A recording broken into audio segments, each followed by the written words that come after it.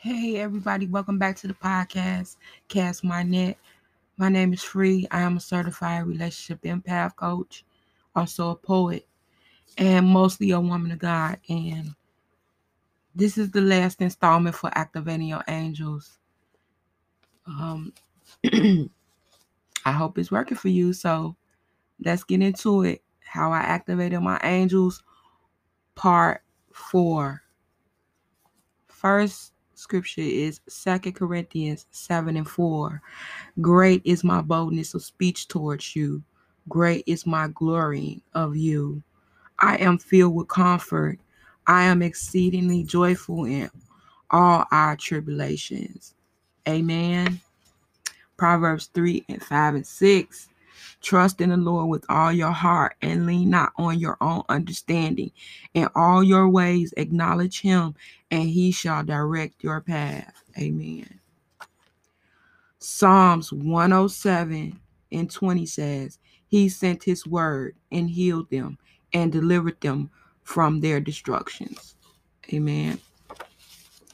John 8:36 says, if the Son therefore shall make you free, all of you shall be free indeed. Amen.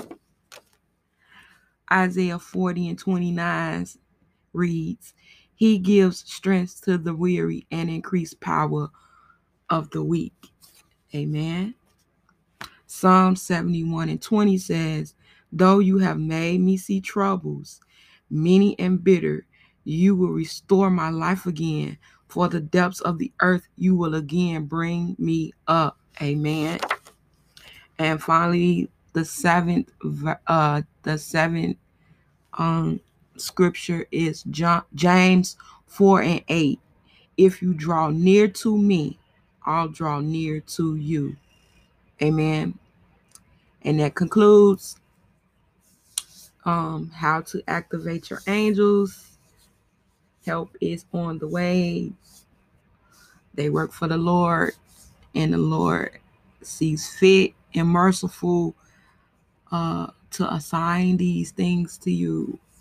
And I'm just glad that I have clarity now. I have understanding.